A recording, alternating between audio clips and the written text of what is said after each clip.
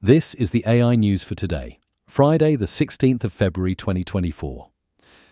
Salesforce-owned Slack is introducing AI features to aid users in navigating their conversations and isolating relevant information from the noise. Slack now features an ML-powered search bot that can be fed natural language queries and provide answers by searching through workspace dialogue. Other features include AI-generated summaries of threads and channel conversations, with these new services available as paid add-ons for enterprise plans. Next today, TikTok is preparing an in-app election centers for the 2024 European Parliament elections to counter online misinformation, with centers hosting local languages for each of the 27 EU countries.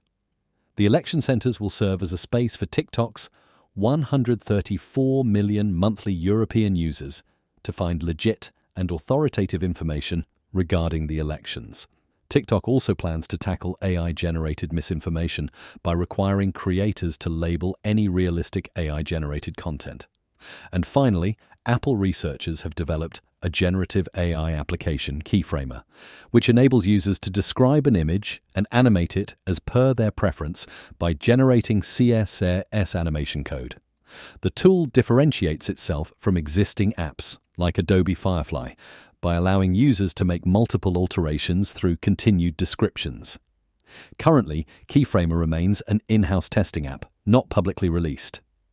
That's all for today. Connect with us at mrc.fm/AI news. Hit subscribe and come back tomorrow for more AI news.